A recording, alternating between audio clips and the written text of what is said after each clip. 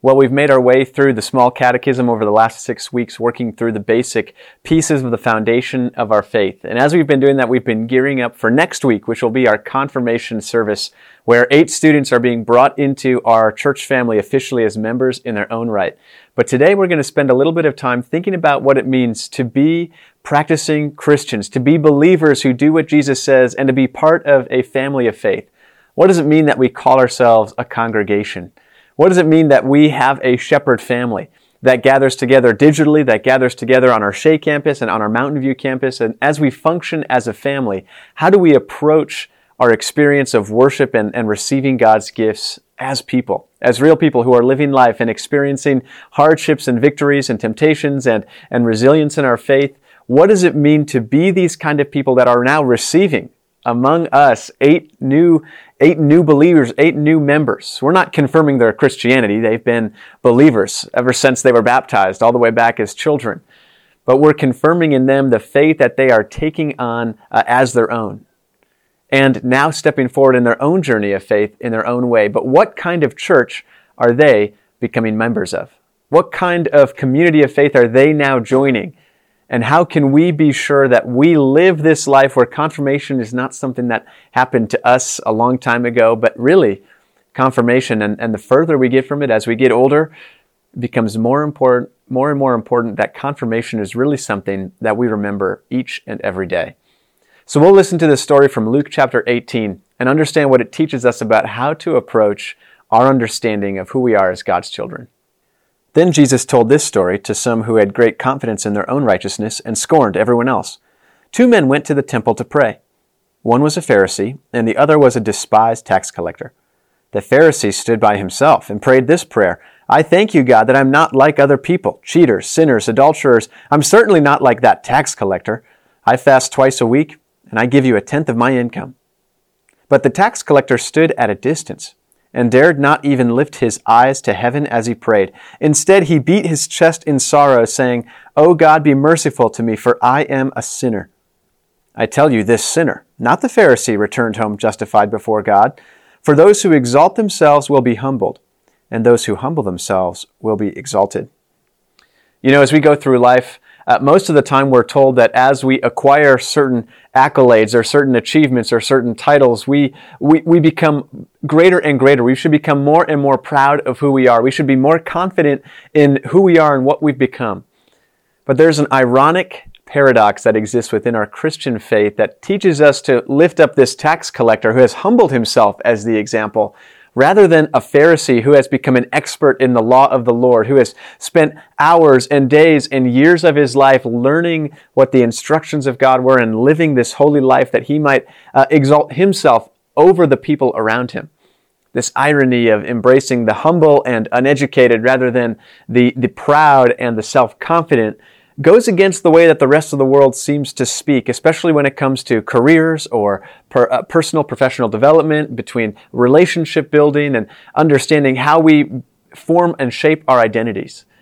But the paradox is this: God justified the tax collector in this story, and the Pharisee went home unjustified, unforgiven, not made right with God. And so let's take a closer look at the way that they approached their understanding of who they were.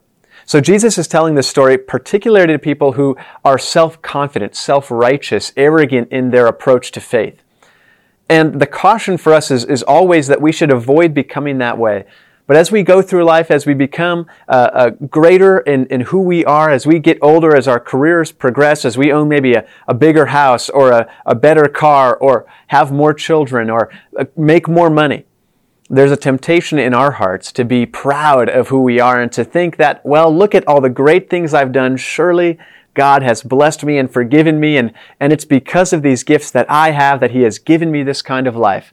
So I'm going to walk into church and just thank God for the way He has made me and thank Him for the way He hasn't made me, how He has not made me a bad person, how He has kept me from being sinful and kept me from being corrupted and kept me from being all these other things. And when you listen to the prayer of this Pharisee, you can hear the arrogance that maybe he is unaware of. You can hear the self-righteousness and the self-confidence come through. He's not asking God to forgive him. He's not asking God to help him in any way. Instead, he's just saying, Lord, I am as good as it gets. Thanks for helping me get there. The tax collector, on the other hand, the one whom Jesus points his listeners to as the example to follow, he walks into the assembly in the temple. He stays away from the center of attention. He's standing at a distance so that others might not notice him because he is keenly aware of his imperfection. He knows exactly who he is and what he deserves. He's a sinner. He is corrupted. He has made a living off of making other people miserable. He has been cast out of society, and yet somehow he knows that the only way for him to be made right before God is to come to him and ask him for his mercy. And that's the heart of God, to be merciful to those who recognize their sinfulness, who recognize their brokenness, who recognize their tendency to go their own way. And when he reaches out for that mercy, God gives it to him and pours it lavishly upon him. Abundantly, this tax collector is given forgiveness and grace.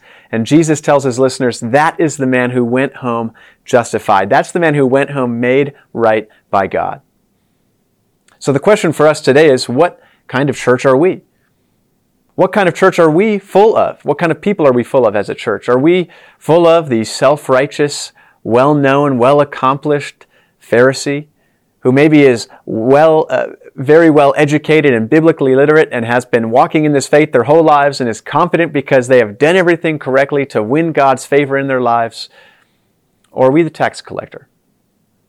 Do we recognize that we are broken and undeserving of God's love? Do we understand that by no merit of our own, by no achievement of our own actions or our own mindsets, do we deserve to be considered a member of this holy church, a member of this family of God, a child, a name bearer of the Creator of the heavens?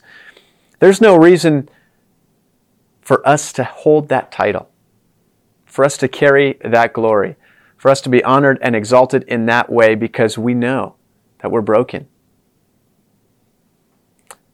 It's interesting, here at Shepherd we've got 3 pastors. About 14 years ago, I was confirmed. About 22 or so years ago, Pastor Scott was confirmed. About 34 years ago, Pastor Allen was confirmed. And the further we get away from our confirmations when we were in 8th or 9th grade, there is this growing recognition of the fact that I have not become closer to God. I have not stepped closer and worked harder and become more and more like God based on my own efforts.